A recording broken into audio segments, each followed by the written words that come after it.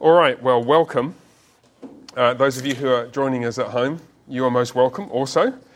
You should have found in your email inbox something that looks a little bit like this, minus some of the scribbles, headed Pursuing Purity or Purity. I printed the version for you guys that said Purity as the title before I remembered that I'd actually entitled this session Pursuing Purity.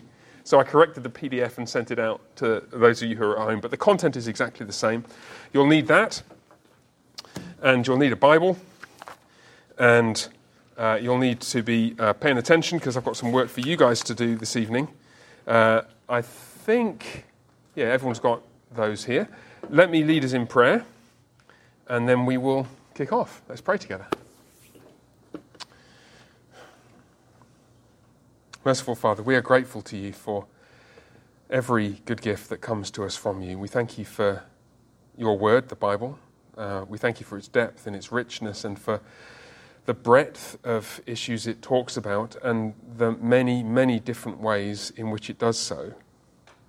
And we ask that this evening, as you set before us this chapter in the book of Ruth, you'd open our eyes to new things, beautiful things, wonderful things in your word, so that we may be led to greater Christ-likeness, particularly we may be led to greater purity of heart and mind, that aspects of our thoughts which incline instinctively in ungodly and impure directions may be exposed to us by this part of your word, so that we grow more instinctively, single-mindedly pure in our pursuit of Christ-likeness.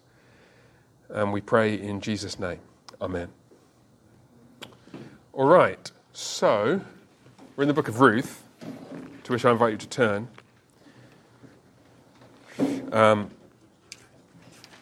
And I want to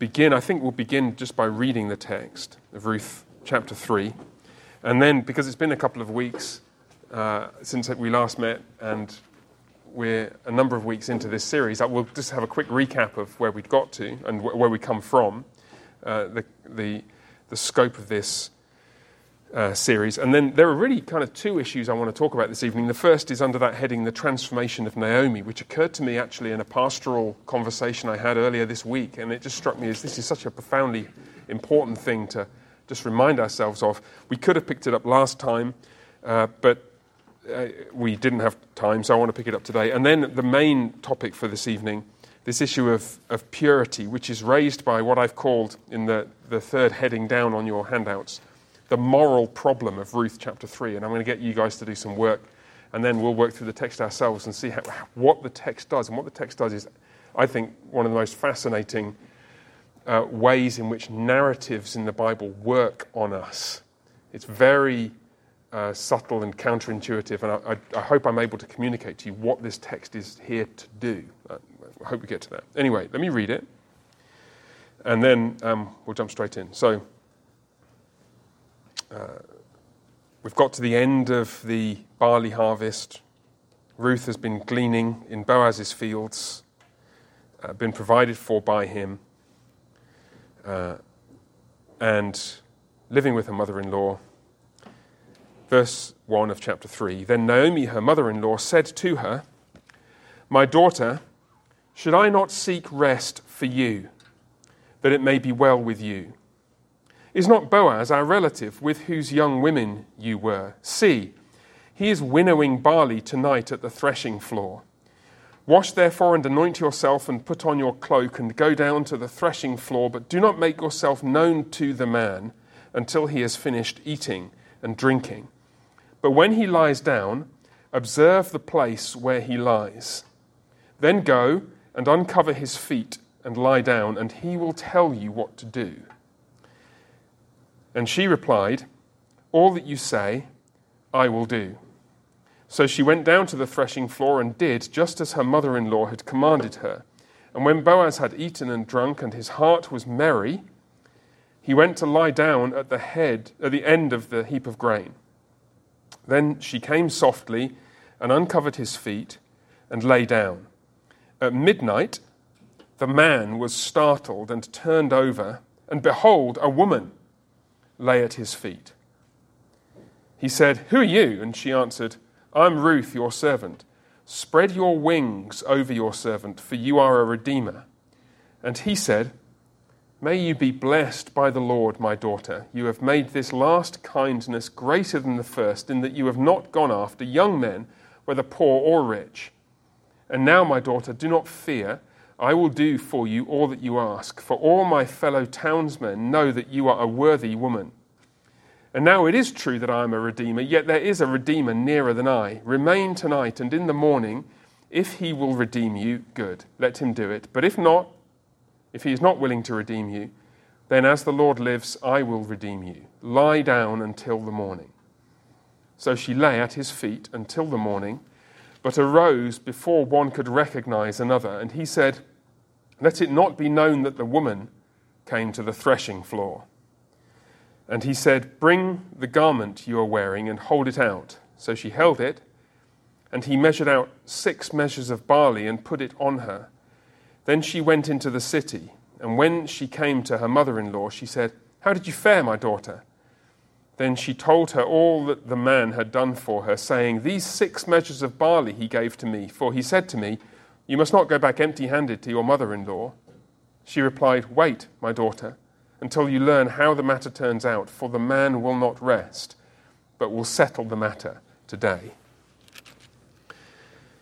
So you remember that when we began this series, I began by observing that I'd received a number of different questions over a number of months about, from men and women, trying to wrestle with the distinct character of godly masculinity, godly femininity, and the particular ways in which we ought rightly to relate to each other. Partly just generally, as men and women, and also specifically within marriage. And there are many, many questions, and I listed a whole bunch of categories that they fall under, everything from communication problems within marriage, which are surprisingly common, to the wrestling with singleness, and we thought about that a little bit last time. How would you choose a marriage partner, whether you're a man or a woman? How good are we at understanding one another? Is it not perhaps sometimes the case that, let's say, men need to work a little bit harder on 1 Peter 3, living with their wives according to knowledge, literally, as Peter says? What does it mean for a husband to be the head of his wife and for a wife to submit to her husband? How should we handle cultural differences, so-called, within marriage, if indeed they're anything to be handled at all? Is that just not even a thing, or is it potentially a thing, and what should we do about that? And a bunch of other things. And I observed that in the Reformed world, in recent years, what's happened is there has been an increased desire to try and address many of these questions, which is great. And some of the ways in which they've been addressed have been quite helpful, some of them extremely helpful, but some of them have been rather simplistic, and it's quite common for the solutions, quote unquote, to take the form of sort of simplistic, normative one-liners. Headship means strength in sacrificial service, for example, which is kind of true as far as it goes, but it doesn't really put the washing on the line. You know what I mean? The abstractions with and through which we operate sometimes are quite a long way from the actual realities of our relationship. If I say to a newly married David, like, you are to be a godly sacrificial servant and a strong leader for your wife, Sophia. Well, great. But there are many men who just misunderstand and gravitate towards one part of that and distort it in a way which actually means you're not being a godly sacrificial at all. You think you're being a strong leader and you're just being a bully and you're not paying attention. You really should listen to your wife a bit more. So that's not because, I had the pleasure of talking with David and Sophia at some length before they got married, and it was just wonderful to get to know Sophia a little bit and seeing your relationship flourishing, which has been wonderful. So what does the Bible do? The Bible does not just give us those norms. I mean, it does have kind of one-liners. Husbands, love your wives. Wives, submit to your husbands as to the Lord. It does have those statements, and of course some of those things serve to warn unmarried young people about what kind of husband they should be looking for. If you can't submit to him as the church does to Christ, find somebody else. But at the same time, the practical nitty-gritty is much more complex and subtle. So the way that the Bible teaches this is in the form of wisdom, into which category Ruth actually falls. It is a narrative, but I mentioned that where it lies in the Hebrew Old Testament canon, puts it among the wisdom books. It's after the book of Proverbs, and so it comes after Proverbs 31, the wife of noble character, or literally is the female version of how Boaz is described in chapter 2, verse 1, a worthy man. It's a worthy woman is sometimes how it's translated, and that phrase only occurs twice in the whole Bible in Hebrew. It's once in Proverbs 31 and once in the text I just read to you. Perhaps you spotted that. So Ruth is a picture of the wife of noble character who is more than just doing whatever her husband tells her, as though that kind of passivity is what's required. But nonetheless, she is submissive and has an admirable and godly husband, even while she's full of initiative and energy and hard work and many talents and gifts of her own. And it comes before the Song of Songs, which is, as well as being a picture of Christ and the church, and of course Boaz is a picture of Christ, Ruth is actually a picture of Christ as well. It's a love song. Get over it, guys. The Bible contains love poetry. Sorry. I know we're reformed and all that, but, we're not that kind of reformed that is kind of, the caricature of kind of just all head knowledge and no emotional engagement with the Word of God. The Bible tells men and women how to fall in love. You ever thought about that? And so you turn to Ruth chapter 3 and you think, really? Is this where the Bible tells us how to fall in? Go down to the threshing floor. Okay, we're going to come to that in a second, right? Because it does pose us with this tricky problem, doesn't it? Which I've described as the so-called moral problem in scare quotes of Ruth chapter 3. We're going to come to that in a second. I want to talk first about the transformation of Naomi. Just before I do that, though, I have recommended to you a book by Paul Miller, and there's a quotation from it, we'll come to in a second, called A Loving Life. There is one moment in this book where he says something which is just really, really, really terrible and really dumb and strikingly out of character, given the rest of the book. And it really took me by surprise when he said it. It's on page 122 in paragraph 3, where he recommends to a young lady, he said he recommended to a young lady to divert $1,000 of the money she was giving as a tithe to buying herself a new wardrobe in order to attract a husband, which strikes me as a strange way of approaching the practice of tithing, and also to manifest some slightly odd... it's not that you'd never say to, let's say, your daughter, you know what, babe, why don't you go and buy a new dress or two? That's fine, but it struck me as strange because it's so out of keeping with the rest of the book. And I hope that if you've enjoyed the rest of the book, if you get it and you enjoy it as much as I did and benefit from it as much as I have, you won't let that one comment, which I think is somewhat unguarded and unfortunate, we won't let that put you off. But please don't think that I endorse that, okay?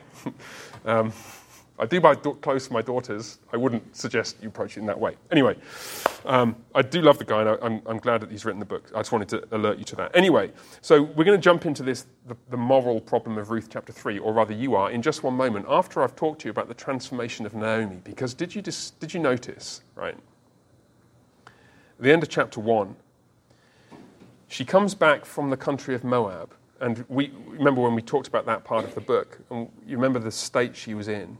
Ruth chapter 1, verse 20, don't call me Naomi, which means pleasant or sweetness. Call me bitterness, Mara, for the Almighty has dealt very bitterly with me. She's bitter towards God. She can't see the gift of God who is standing at her side, because she says, I went away full and the Lord has brought me back empty. She can't see any of the blessings that she has. She's blaming her situation on God and holding it against him. Why call me Naomi when the Lord has testified against me and the Almighty has brought calamity on me? Notice how many times she says me. Me, me, me, me, me. My life is so terrible. And it's a really desperately sad picture, actually. And you're left at the end of chapter 1 wondering whether this woman is just going to shrivel away into lonely, angry bitterness. What could possibly help her?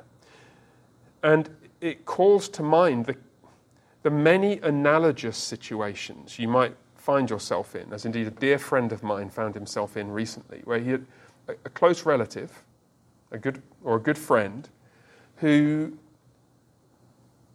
is full of, I don't know, maybe anger or bitterness or resentment, or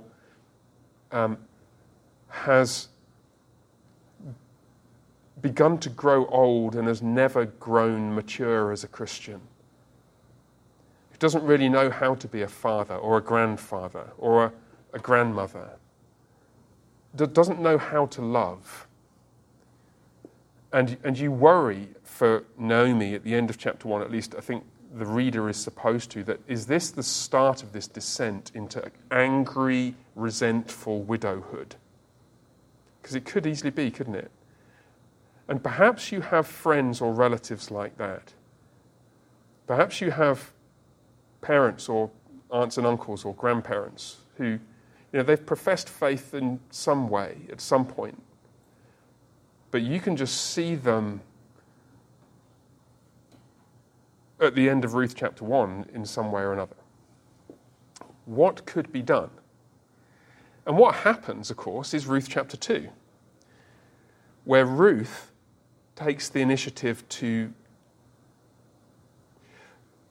so to speak, build the bridge towards provision for her. She's so bitter and frustrated that if she stays where she is, Naomi is likely to go hungry, and then she'll have even more things imagined to be bitter about.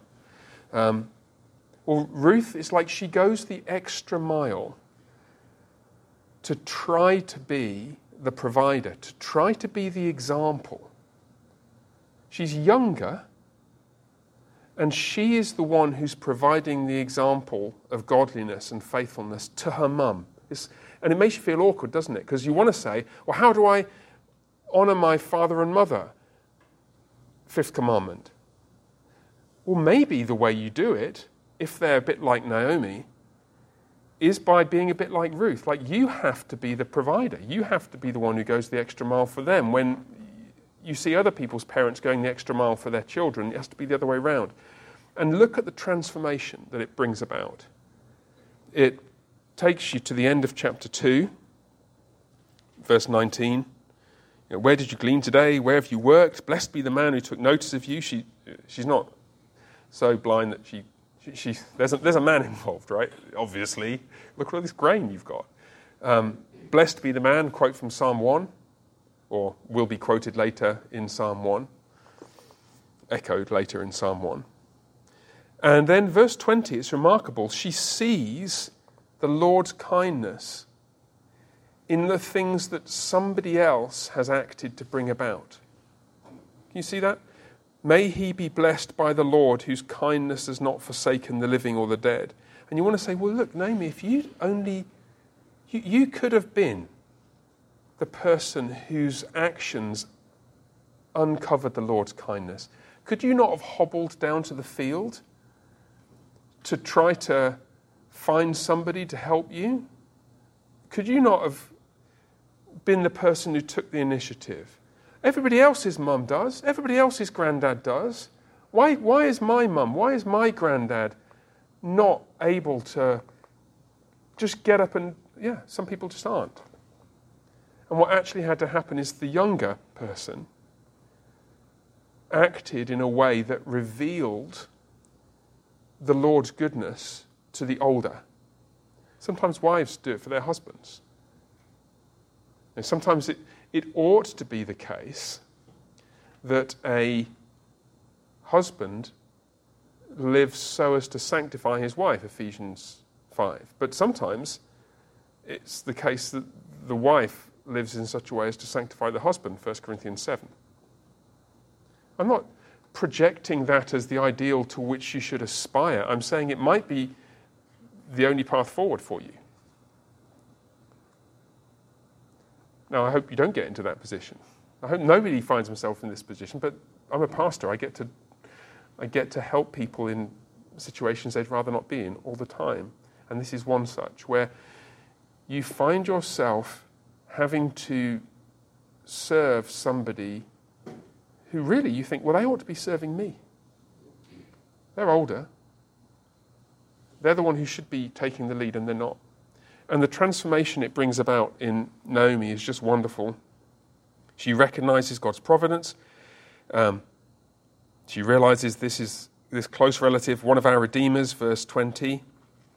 Maybe she's seeing a path forward for what happens in chapter 3. It seems like she is. Certainly, she realizes it's a good idea. Ruth has found something good. Verse 22, Naomi said to Ruth, her daughter-in-law, "It's good, my daughter, that you go out with his young women, lest in another field you be assaulted." So, can you see what's happened? It's this subtle encouragement to you, to all of us, who may find ourselves in a position where you feel like you've been let down, actually, by your mum or your dad or your granddad or your auntie or your husband. They ought to be there for you. And what you have to be there for them. And it's not how it should be, but it's better than you not being there for them. And the transformation that you could make in somebody's life is simply incalculable, and it's what Naomi experiences. By the end of chapter 4, she's the one nursing the baby. And the women actually say, "A son has been born to Naomi." Obviously, it's been born to Ruth. We'll come to that another time. But can you see this picture? It's not what I hope any of you ever have to do. But it's what I know some of you probably will. And I hope you find encouragement from Ruth to do so. You with me? Let me pause there before we go on. Any questions about that? Comments?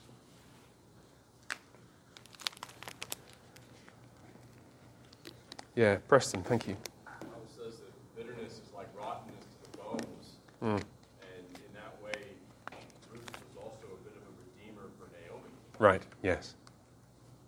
Bitterness is like rottenness to the bones, and so Ruth became a redeemer to Naomi. Exactly right. They're both portrayed as redeemers. And Miller points out in his book that Boaz is formally described as the redeemer multiple times.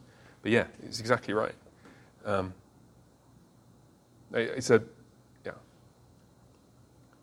There's that wonderful moment in Titus chapter 2, isn't there, where Paul says, what's the thing that teaches us to renounce ungodliness and worldly passions? It's not the law of God, or the fear of God, or the wrath of God. What is it that teaches us to renounce ungodliness and worldly passions in Titus 2? It's the grace of God. Yes, thank you. The grace of God which teaches us to renounce ungodliness and worldly passions. So there's Naomi mired in ungodliness and worldly passions in the sense of emotions, bitterness, anger, frustration, resentment. And the grace of God shown through this Moabite who hardly speaks the language teaches her to renounce that. And so the unbelieving husband is sanctified through his wife. Oh, well, I guess so. If that's the way you want to do it. Not the ideal to which I'm encouraging you to aspire. You don't need to become like Naomi. Please don't. Right, you with me? Okay. Thank you, Preston. That's great.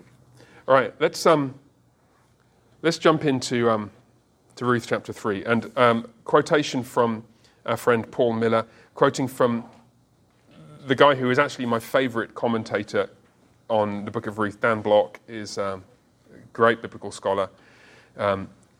Miller writes, "To an outside observer, There is no difference between what Ruth is doing and what a prostitute might do. As one scholar said, and this scholar is Dan Block, what is one to think of a woman who bathes, puts on perfume, and then in the dark of night goes out to a field where the man, and you notice that phrase, the man, keeps appearing in chapter 3, is sleeping and uncovers his legs. And that brings us face to face with the moral problem, quote unquote, of Ruth chapter 3. Naomi is transformed, absolutely transformed by the grace of God, which has taught her to renounce the ungodliness and worldly passions that she indulged at the end of chapter 1, the bitterness and resentment and all that. She's totally turned upside down and says, I've got a great idea. What you should do, you should dress up really fancy and go down to where all the guys are and they've been drinking and wait till they've fallen asleep and then go and uncover the feet of the guy who, he's already, indicated that, he will tell you what to do. Right. And what I want you to do is I'll give you 5-6 minutes or so.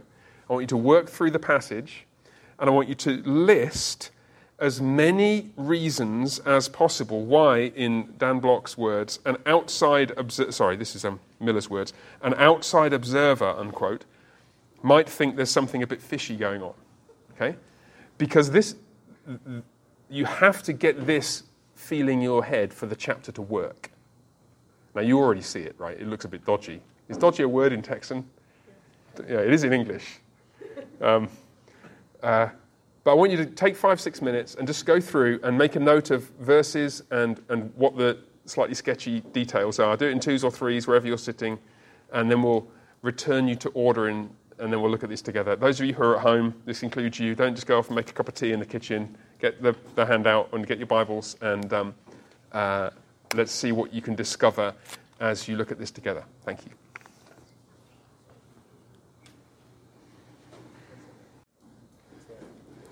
You've seen enough. Please don't make us look at this any longer, Pastor Jeffrey. It's too embarrassing. There are children present, etc. Okay, so let's just lay it all out on the table, so to speak. We'll work through the text, and we'll discover all the things that between you found that make this incident look a little bit sketchy. And then I'll explain to you how this text works. So come on, who's going to start off? Let's start at the beginning, verse 1. Anything a bit dodgy there? Probably okay. Naomi, her mother-in-law, said to her, "My daughter, should I not seek rest for you, that it may be well with you?" Looks fairly above board, doesn't it? I mean, seek rest for you would be a good thing, correct? In the light of what follows, you might be tempted to think, yeah, that looks like a slightly pious excuse. But let's not prejudge the issue just on that basis yet. Anything else in verse 1? Or is it verse 2 where the trouble really starts? Verse 2, go on, what's going on here? "Is not Boaz our relative with whose young women you were? See, he's winnowing barley tonight at the threshing floor." Beg your pardon? How does she know that? Yeah. Well, probably the threshing floor would have been up on a high place because you're relying on the wind to carry away all the chaff. So it would have been visible. Also, it would have been known because Ruth would probably have been aware that Boaz was doing that. You tend to hire a threshing floor because not everybody's land would have a high place with a kind of rocky outcrop for threshing on it. So it's like his turn. He's renting out space. So all his men are going up there tonight. I guess she found out. Barley. Yeah, the barley harvest has begun. Barley is not just for bread. There's just the hint of the other stuff you make out of barley. And we know, because later in the passage, when he'd eaten and drunk and his heart was merry. Yeah. They're not excited about the barley harvest because they get bread. I mean, these are guys, right? They've been working all or summer and first half of the autumn, it's beer time, right? There's just a hint. This is probably overreaching, but barley, seed, it's just about possible that there's a hint there of an association that might be in Naomi's mind. But again, we're probably not supposed to see that yet. Verse 3, wash therefore and anoint yourself and put on your cloak and go down to the threshing floor, but do not make yourself known to the man until he's finished eating and drinking. Anybody want to state the obvious for us?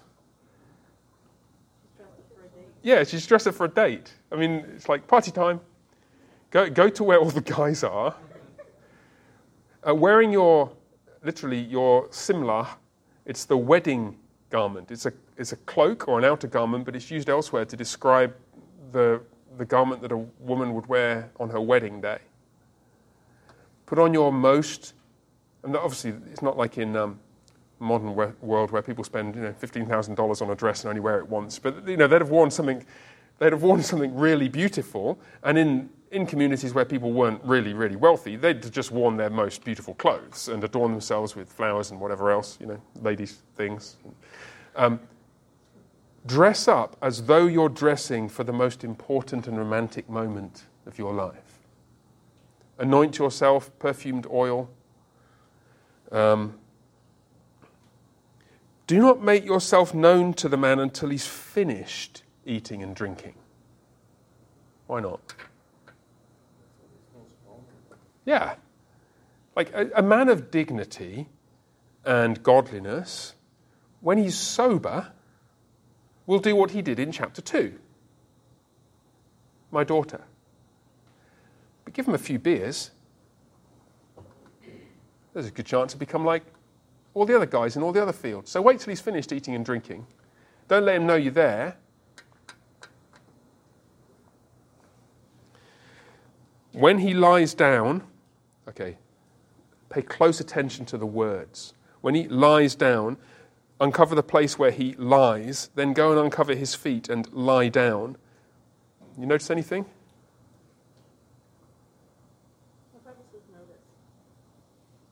What translation have you got?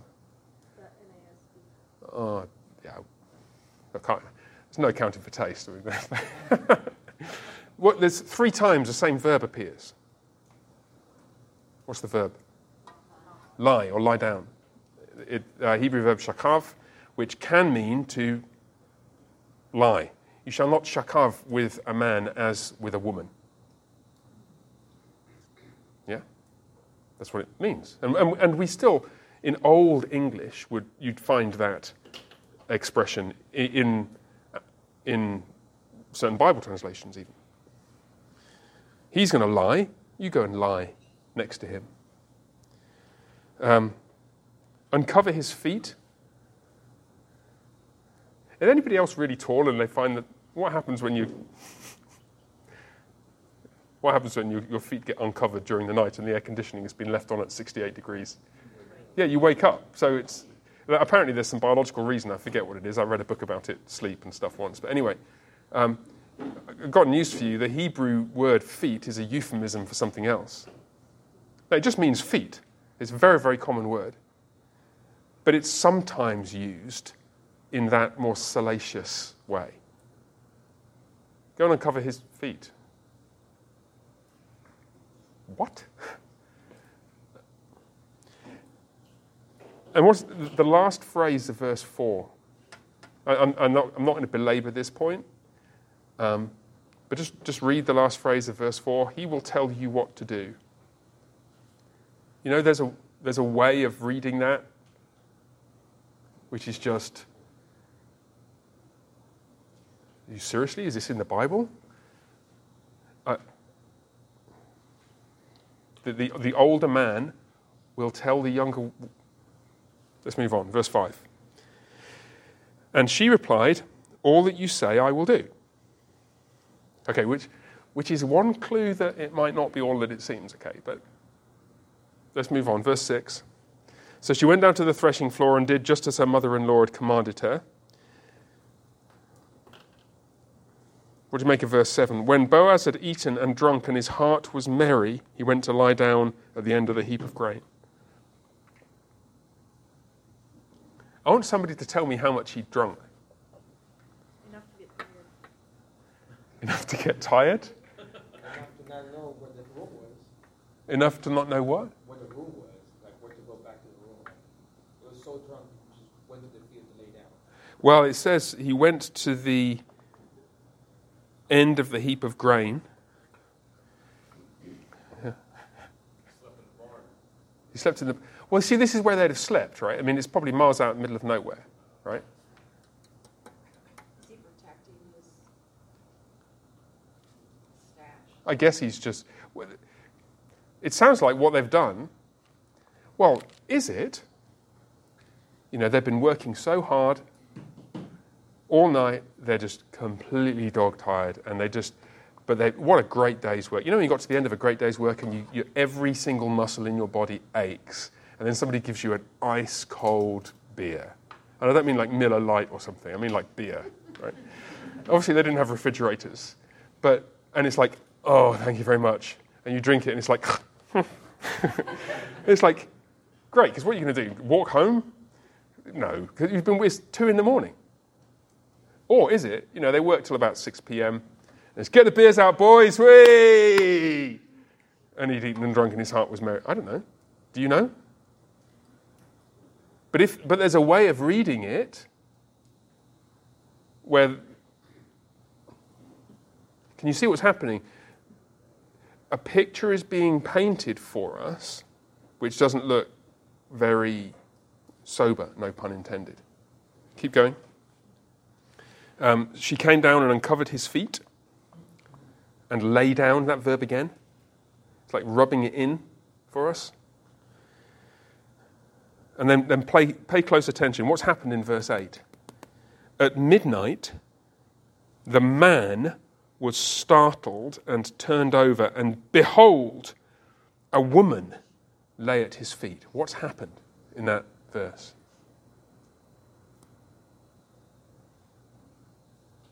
Nicole, go on. She's lost her identity. She had a name. Right. She's lost her identity. She had a name, but now she's just a woman. Who's he? The man. You see, it has now become, it's no longer Boaz. You know, the decent, upright landowner, my daughter, speaking graciously to Ruth. And it's no longer Ruth, the woman of propriety and dignity from chapter 1. It's this visceral, the man, the woman, shadowy figures at midnight, out in the middle of nowhere, and everyone else has been drinking and they're fast asleep. Startled and turned over, and behold, the woman lay at his feet. He said, "Who are you?" Anything suspicious about that? Why would he have to ask who she is? There were other maids, Right? There were other young women. He's not expecting to see young women there, because at the end of the chapter it's like, don't let it be known that the woman came to the threshing floor. You're not supposed to do this. She's all dolled up. She's not normally dressed in a simla to go to glean. You know how sometimes there's you see somebody, you see a young lady dressed up with makeup on who you've quite often seen not dressed up and without makeup on, and you go, oh, yeah? Can you see what that's the picture? Or is it just that it's really dark? It's like, who are you? I don't know.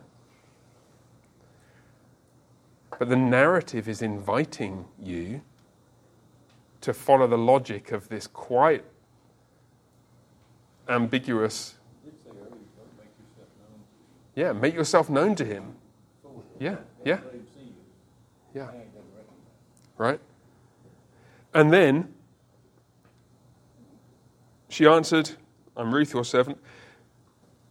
Spread your wings over your servant." This is the most ambiguous and deliberately ambiguous line probably in the whole chapter. The wings, the word wings is used in a wonderful variety of ways in the Bible. Some of you heard me talk about this before. if I rise on the wings of the dawn, Psalm 139, the wings are the rays of the sun, literally. And the word kanaf, meaning wings, is used of the rays of the sun elsewhere in Scripture. It's used of the wings of a bird, which the Lord in Deuteronomy 32 hovers.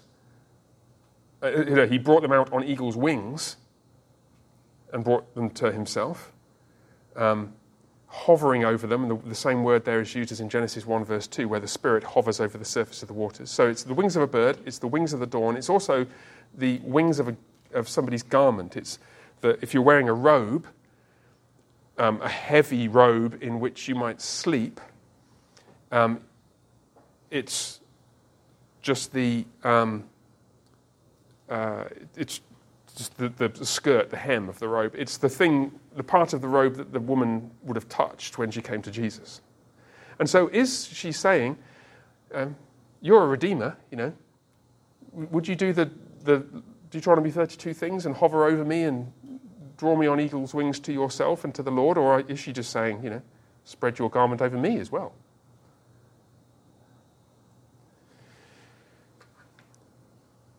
Anything else? You skim down the passage. Anything else that makes it look a bit suspicious to you? Go on, Mr. Barnes. At the end of the night, don't make yourself known. Keep it quiet. Yeah, let's just keep this between us. Here's some barley.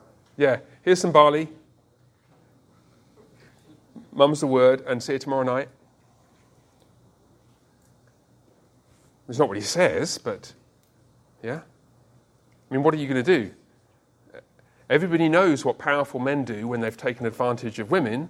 You pay them hush money. Sorry. Right? Anything else you noticed that makes it look a little bit dodgy?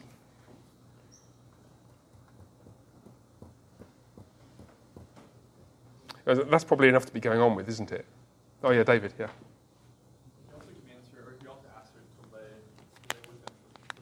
Yeah, he suggests, lay here till the morning. Which is a little odd if he was truly shocked and surprised by her being. Yes, it's like...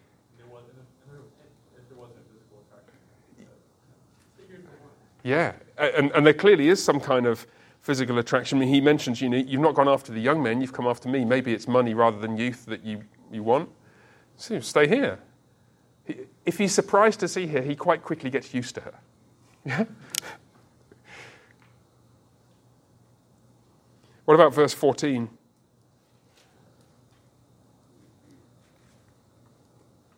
She lay at his feet until the morning, but what? Before everyone else. Yeah, get up before anybody notices, because obviously you shouldn't be here. We know that we've done something that probably, don't let it be known that a woman came to the threshing floor. Go home while it's still dark. Yeah, we've done something that ought to be kept secret. So can you see what's happened in this whole narrative is shaped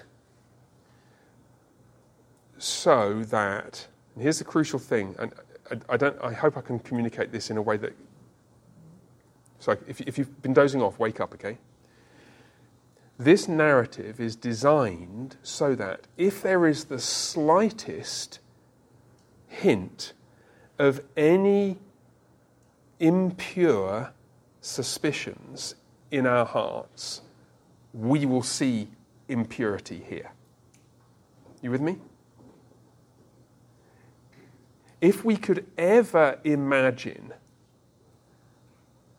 anything a bit sketchy taking place, that's the conclusion that we will leap to. Because it's just obvious, right? At least when we first read it. If you just skim through, and you guys have done that, you look quite carefully.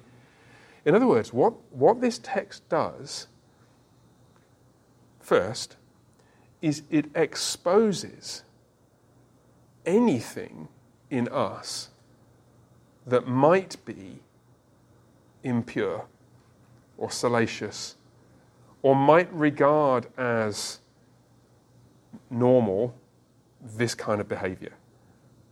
And then what it does at the same time is to make it absolutely clear that nothing of the kind actually happened. I am convinced, because I'm convinced the text says so, and I'm going to show you in a minute. I'm convinced that nothing untoward happened between Ruth and Boaz. I'm not so convinced about Naomi's intentions. I don't know what was going on in Naomi's mind.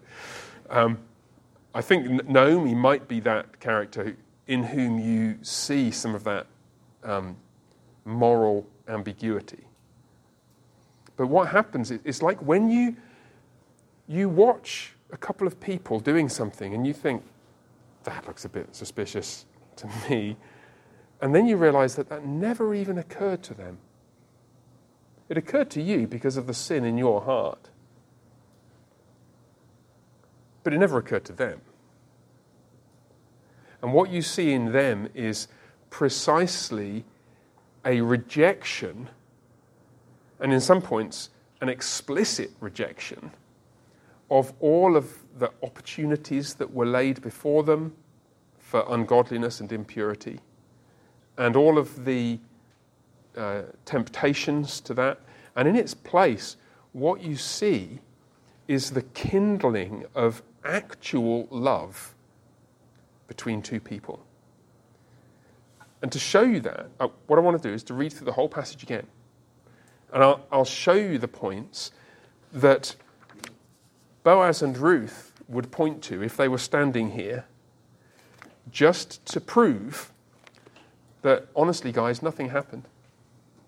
We're looking at it in a sec. Yeah, KB. Before you do that, one thing is just interesting that Ruth never questioned any of this. Like, wait a second, Mary, Right. it's going to look super suspicious.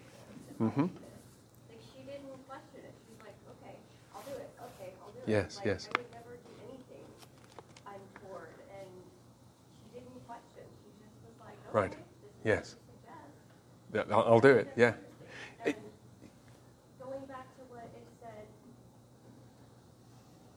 leave, stay here for the night, leave before it gets light and all that. It could have been that he didn't want any rumors to start flying. So Right, it's like, right. okay, wait, okay, Yeah, yeah. so. Well, you've already started. This is so helpful, right? Because those two things are the first, well, they're not necessarily the first, but let's begin with them. Two clues. So let's just take them in the order you highlighted them. So Ruth just goes ahead and does it. I'll do whatever you ask, but she will. It's as though she's portrayed as the one who, like, it never entered my head to do anything. How could it have done? And you're quite right, Boaz, when he says, and I think we'll see this more clearly in a couple of minutes, when he says, go home when it's still dark, don't let it be known that a woman came to the threshing floor, he's trying to protect her reputation from scandalous accusations from other people who would make that assumption. Yeah? And it's just as an aside, well, no, this is actually an important point of principle. One of the most important things, especially for men in embarking on a relationship with a woman to whom they're not married, is to preserve and protect their reputation. Now, how you do this, there are different ways of doing that. It will depend on your age and circumstances, and but it would be quite reasonable for a father to suggest to a young lady who's his daughter who's getting to know another guy, sure, go out for a cup of coffee during the day, but don't be going to a movie and then drive home at 11 p.m. and oh yeah, we got lost. Yeah, sure you did. You're just asking for opportunity for accusation, even if nothing happened, as well as you're putting yourself in the way of temptation. So it's a really important point. And it's not just men and women, it's actually men. We ought to be concerned to preserve our own reputation. A young man who's interested in getting to know a young lady shouldn't want to take her out in those early stages in a context where he's opening himself up to that kind of accusation. Because why would you... Anything that you're accused of, she'll get accused of. It's just a mess. Why would you do that? So there's wisdom in keeping yourself in a position where nobody could have the slightest suspicion. Yeah? Anne? Yeah. Seeing in chapter 2 that he influences and shapes the guards around him. So I think he's also setting an example that can be professional for bring it home so the other guys don't think that it's okay to bring their wrong. Yeah, that's right. So setting an example, I don't want them to get the wrong idea so that they start thinking it's, very good. Just flip over to the other side of the handout. There you've got an outline of the structure of Ruth chapter 3, which I've shown some of you before. I think, Anne, you were in the class on Ruth that I taught a year or two ago. Ruth chapter 3, loads of time. Ruth chapter 3 has a quite complex structure, which is a combination of a chiasm and a panel structure. Now, you all know what chiasm is because you're at All Saints, right? And I preach here occasionally, right? A chiasm is a structure that goes like A, B, C, D, E, E, D, C, B, A. And you see that here, yeah? If you start at the top, Naomi, her mother-in-law said to her, "My daughter, should I not seek rest for you that it may be well with you?" And that matches the last bit, A prime. Wait, my daughter, until you learn how the matter turns out, for the man will not rest. You see? Daughter, rest. Daughter, rest. A prime. And that structure continues. Now, in the middle, you have a different structure. Instead of like A, B, C, C, B, A, it's like A, B, C, D, A, B, C, D. Can you see that it doesn't go in and then out? It goes in and then in again. That's called a panel structure.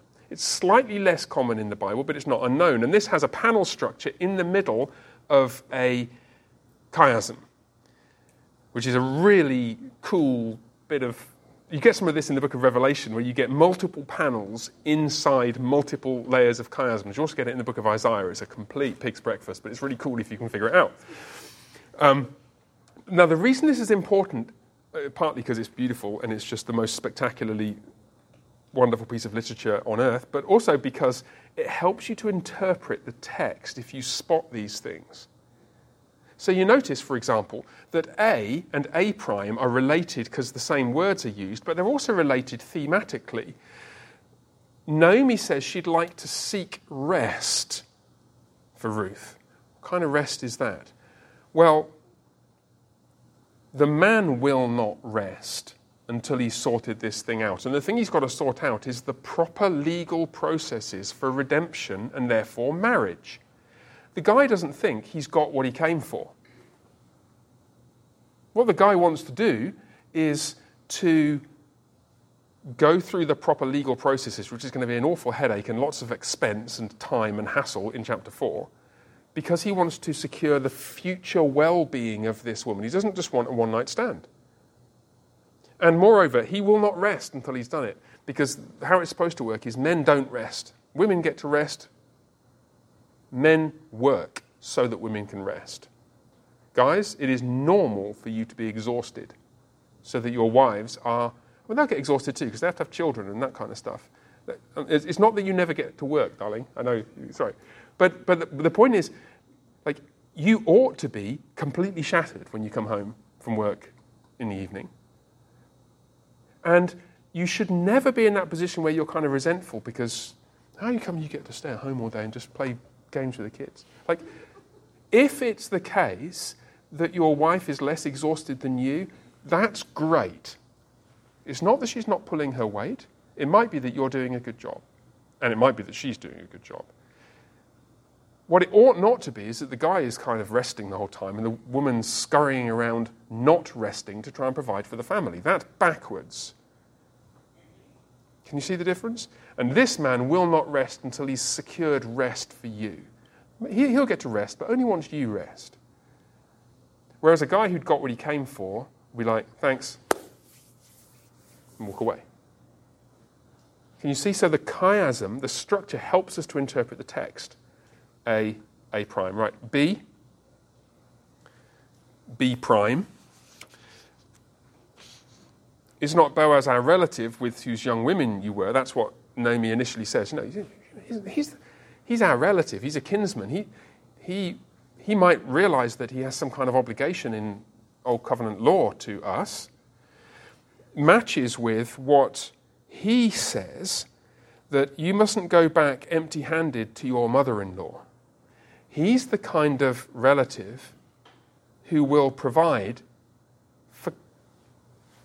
for grandma. What a guy.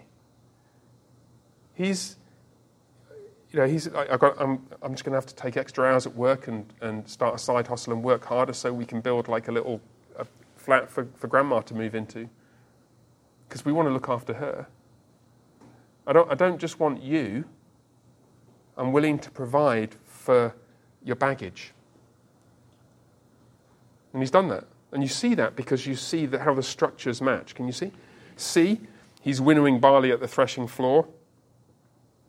Well, that's going to be great because that will make him rich, won't it? Because, he's had a successful harvest. He's having a drink with his friends. But in C prime, the matching structure, matching part of the structure, what does he do with the barley? Gives it to her, yeah. This wealthy man who's, has a great year, big bonus. It's like he's given this huge thing of barley to me again. We've got more barley than we know what to do with. Naomi and Ruth's little house has got like barley sacks stacked up across all the walls because this guy's been so generous. Now, this is where it gets really interesting. Well, it's interesting already, right? I mean, I think it's interesting. I think you do too. Verse 3, wash therefore and anoint yourself and put on your cloak and go down to the threshing floor, but don't make yourself known to the man until he's finished eating and drinking, he's had a skinful. Well, that's supposed to be interpreted in the light of the matching part of the section in D. So one really prominent element in D prime, one really prominent element in verse 3, section D, is the garment, the wedding garment, the beautiful dress. It's like, you're gorgeous in that. What does he do with it? So just bring it over here. Hold on. Can you carry a bit more? Okay. Fills it with barley. This beautiful long flowing gown that she comes back with. That the wedding garment does not become for him an object of lust. It becomes a means for her to take home the provision that he wants to give her. And go down to the threshing floor seems, as far as I can make out, to match with, and go back to the city. It's like this place isn't her destination. She comes away from there, if you see what I'm saying. And then finally, in this chiastic section, E, when he lays down, observe the place where he lies, lie down. So she lay, but she arose. Can you see how that works? Literarily, if that's a word. In terms of how the literature works, it's lie down, lie down, lie down. You're expecting the matching portion to be lie down, lie down, lie down. Because that would reinforce, come and lie here with me. And so she lay with him. And behold, she lay with him until the morning. And they enjoyed lying. No, it doesn't say that. Lie down, because that establishes the parallel. But then it's the opposite. So she arose. As though section E prime, verse 14, is refuting the suggestion initiated by all that lying in verse 4. Can you see what I'm saying? Lie down, lie down, lie down carries this connotation of something sexual. And verse 14 refutes it. She arose. And of course that reminds you of something else, doesn't it? We've already said, and KB, you pointed out, she went down to the threshing floor in verse 6. Don't let it be known that the woman came to the threshing floor.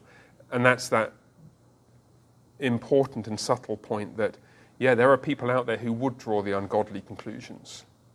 They'd think you only came here for one thing and that's all that I was interested in, and we're done now.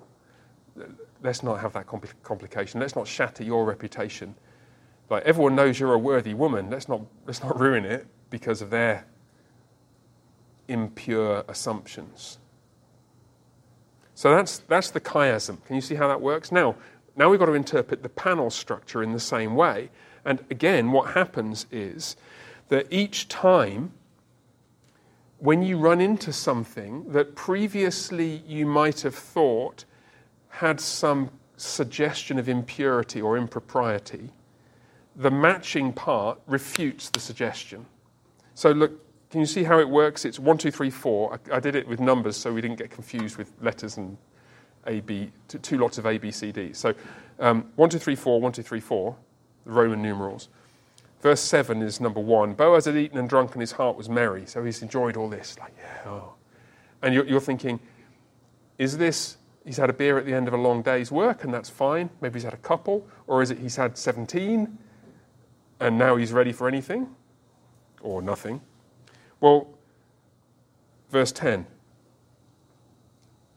May you be blessed by the Lord. So he's enjoyed the blessing of harvest, which you look in Deuteronomy and Leviticus and Joshua and Judges, and in fact, like everywhere, Ruth chapter 1, the harvest is the Lord's blessing. Remember, Naomi heard in chapter 1 that the Lord had come to the aid of his people to give to them food, to give to them bread.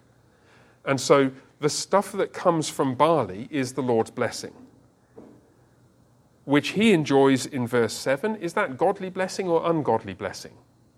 You know, is it an overindulgence in you shouldn't have that many Miller Lights before breakfast? Or is it just he's enjoyed what God has given? Well, you can tell, verse 10, he's pronouncing a blessing on her. He's doing it the right way. Yeah. The next little section, pale blue, in the end of verse 7. She came softly and uncovered his feet. And you're thinking, well, what did she do? Did she just uncover his feet? Like, wake up, Boaz. Or was it, to uncover somebody's nakedness is a way of, that's a figure of speech in Scripture to connote sexual intimacy. And so did she do that? Well, it's interesting because the parallel section, look what it says. You've made this last kindness greater than the first. This is what Boaz says.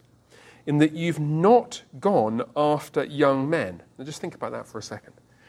If Ruth was the kind of girl who would go up to a man in the middle of the night at the threshing floor and uncover his feet, do you think this would be the first time? Really? No. If she's that kind of a girl, this would have been like the 12th, 15th time, probably this harvest, because all these strapping young men around the place, they'd all know, where her birthmarks were by this time of the season. But Boaz says, no, you're not that kind of a girl. That's just not, I know what you're like. You've not gone after these young men. And actually, this is where you see the spark of genuine love kindled between them and sort of reciprocated. She has, by implication, she has gone after him, but not in that way. She's gone to him seeking redemption from him. We'll come to that in a second. And she's not gone to him for what she could have got from the young men. She's this picture of, she wants this man, this godly man. And he recognizes that and reciprocates. It's an odd kind of relationship. It looks like he's older than her by maybe quite a number of years. Just sociologically, given that he's the landowner, he could be twice her age. He could be 55, she could be 30, 28, something like that, But he regards her interest as kindness.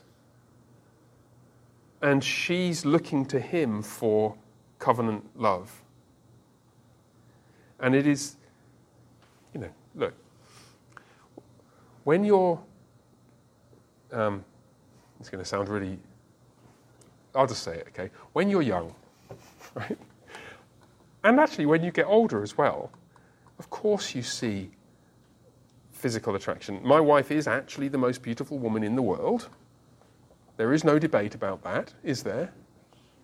And I know your wife is the most beautiful woman in the world as well, and that's fine. Right? Well, that's how it ought to be. And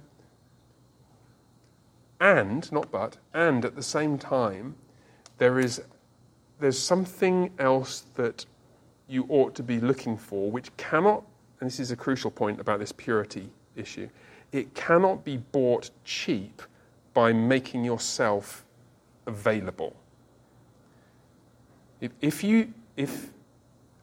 all you young ladies, all you beautiful young ladies, you single ladies I'm talking to, just make yourself available, you could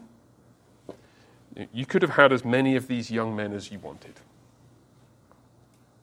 And what will make you blessed by the Lord will be finding a man like Boaz. You might have to wait a little longer. That's fine. There's no woman in the world, I've said this before, there's no woman in the world who needs a husband so badly she can afford to marry a bad one. So please don't. Please look very carefully. Find a man like Boaz. Because what will happen is that the love between you will intensify and deepen as you get to know each other, and it's starting to do that here. In verse 8, we've got 1 minute of ordinary time left, plus the normal 3 minutes of overtime, so don't worry, we'll finish. Verse 8, you remember all of the visceral physicality of, behold, a woman. The man was startled. Behold, a woman. You've got all this. The identities disappear, and it's just he's a man, she's a woman. And it's a picture of all these anonymous one-night stand sort of relationships, which it's so tempting, apparently, for single people to pursue. And it matches in verse 11. This is what Boaz actually thinks of this young lady. Now, my daughter, don't fear. I will do for you all that you ask. Yeah? I know what to do. And it's not that. We'll come to what it is in a second. For all my fellow townsmen know that you're the Proverbs 31:10 woman. It's the only other occurrence of Ishet. I can't remember the female form. The woman of noble character. It's woman of strength and valor or something is how it should be translated. It's an elaborate, long phrase. But a woman of noble character. And so what is it that she actually wants? Like, I'm going to do for you all that you want. And the answer is in Roman numeral 4, second half of verse 9, spread your wings over your servant because you're a hunky, strapping, weightlifting, Adonis-like model. No. It's like you're a redeemer. You're the Goel. You're the one who's bound by law, although actually it turns out he's not yet, but you're the one who may have the legal responsibility to provide for me. In other words, what she really wants from a husband is the kind of Ephesians 5 picture of a husband. Husbands, love your wives just like Christ loved the church and gave himself up for her. That phrase, gave himself up, is a technical term in the Greek New Testament for laying one's life down in death. It's usually, I think, in Romans 4:25, to speak of Christ giving himself up to death. That's what the godly woman should be looking for, and it's what the godly husband should be doing, and that's what Ruth wants. So Ruth wants a man who will draw her into the community of the redeemed, who will sanctify her. That's what Ruth wants. And Boaz, well, it's really interesting. Here's this guy, a mature man, clearly a godly man, a landowner, wealthy, and he's not married. Why not? Everyone gets married in Israel. In ancient cultures, a man of this age, with this wealth, he should be married by now. Why is he not married yet? Come on, somebody tell me. Go on, Nicole. Yeah. He's not met somebody he wants to marry. And so he's willing to wait too, apparently for quite a long time. Because the younger men are, well, younger. He'd rather be a bachelor than marry the wrong kind of woman. It would have been, I mean, a guy like this, yeah. We know, tragically, of many men who are far too prominent in the public eye for everybody's good, who have power and money and can get what they want. And he's not like that. So he wants a godly woman, she wants a godly man, and she wants to be redeemed. And then you have this, what do you notice? And we're almost done, I promise. What do you notice about Roman numeral 4 and the second Roman numeral 4 beginning in verse 12? What's the big difference between them?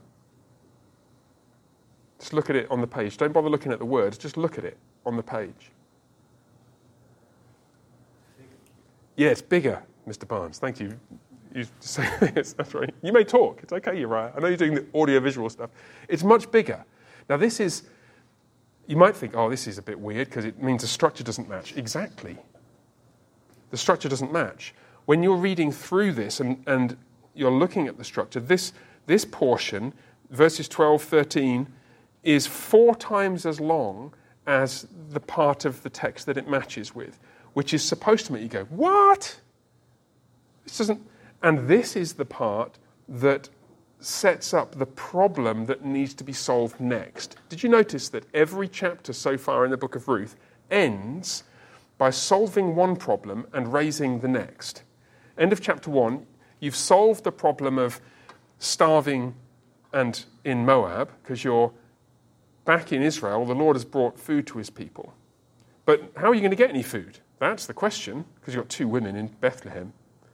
Solution to that is in chapter 2, which is Ruth has got some gumption, even if Naomi hasn't, so she goes out to glean and gets them some food, and gets them tons of food. So they've got all the food they need, but there's still 2 women in Bethlehem. How are they going to get married? How are they going to have the security of somebody to look after them? Naomi's a little bit old, but Ruth chapter 3 is going to fix this. Now, I say Naomi's a little bit old. She's apparently too old to have children. Not too old to get married, obviously, but she sends Ruth to solve this marriage problem, finds the Redeemer, finds the potential husband, and you think, great, then now the story can end. This wonderful, happy romance, and this lady who's waited, a while, and the man who's waited even longer, they finally can get married and all live happily ever after. No, they can't, because, verse 12, it's true that I'm a Redeemer. But there's a problem. There's a Redeemer nearer than I. There's a closer relative. So stay here tonight in the morning. If he will redeem you, good. Okay, let him do it. What?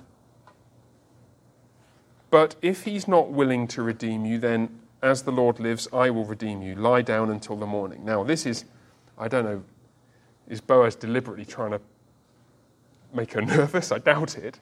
I think he's just reflecting the legal priority that this other man has. There's a closer relative who's legally entitled to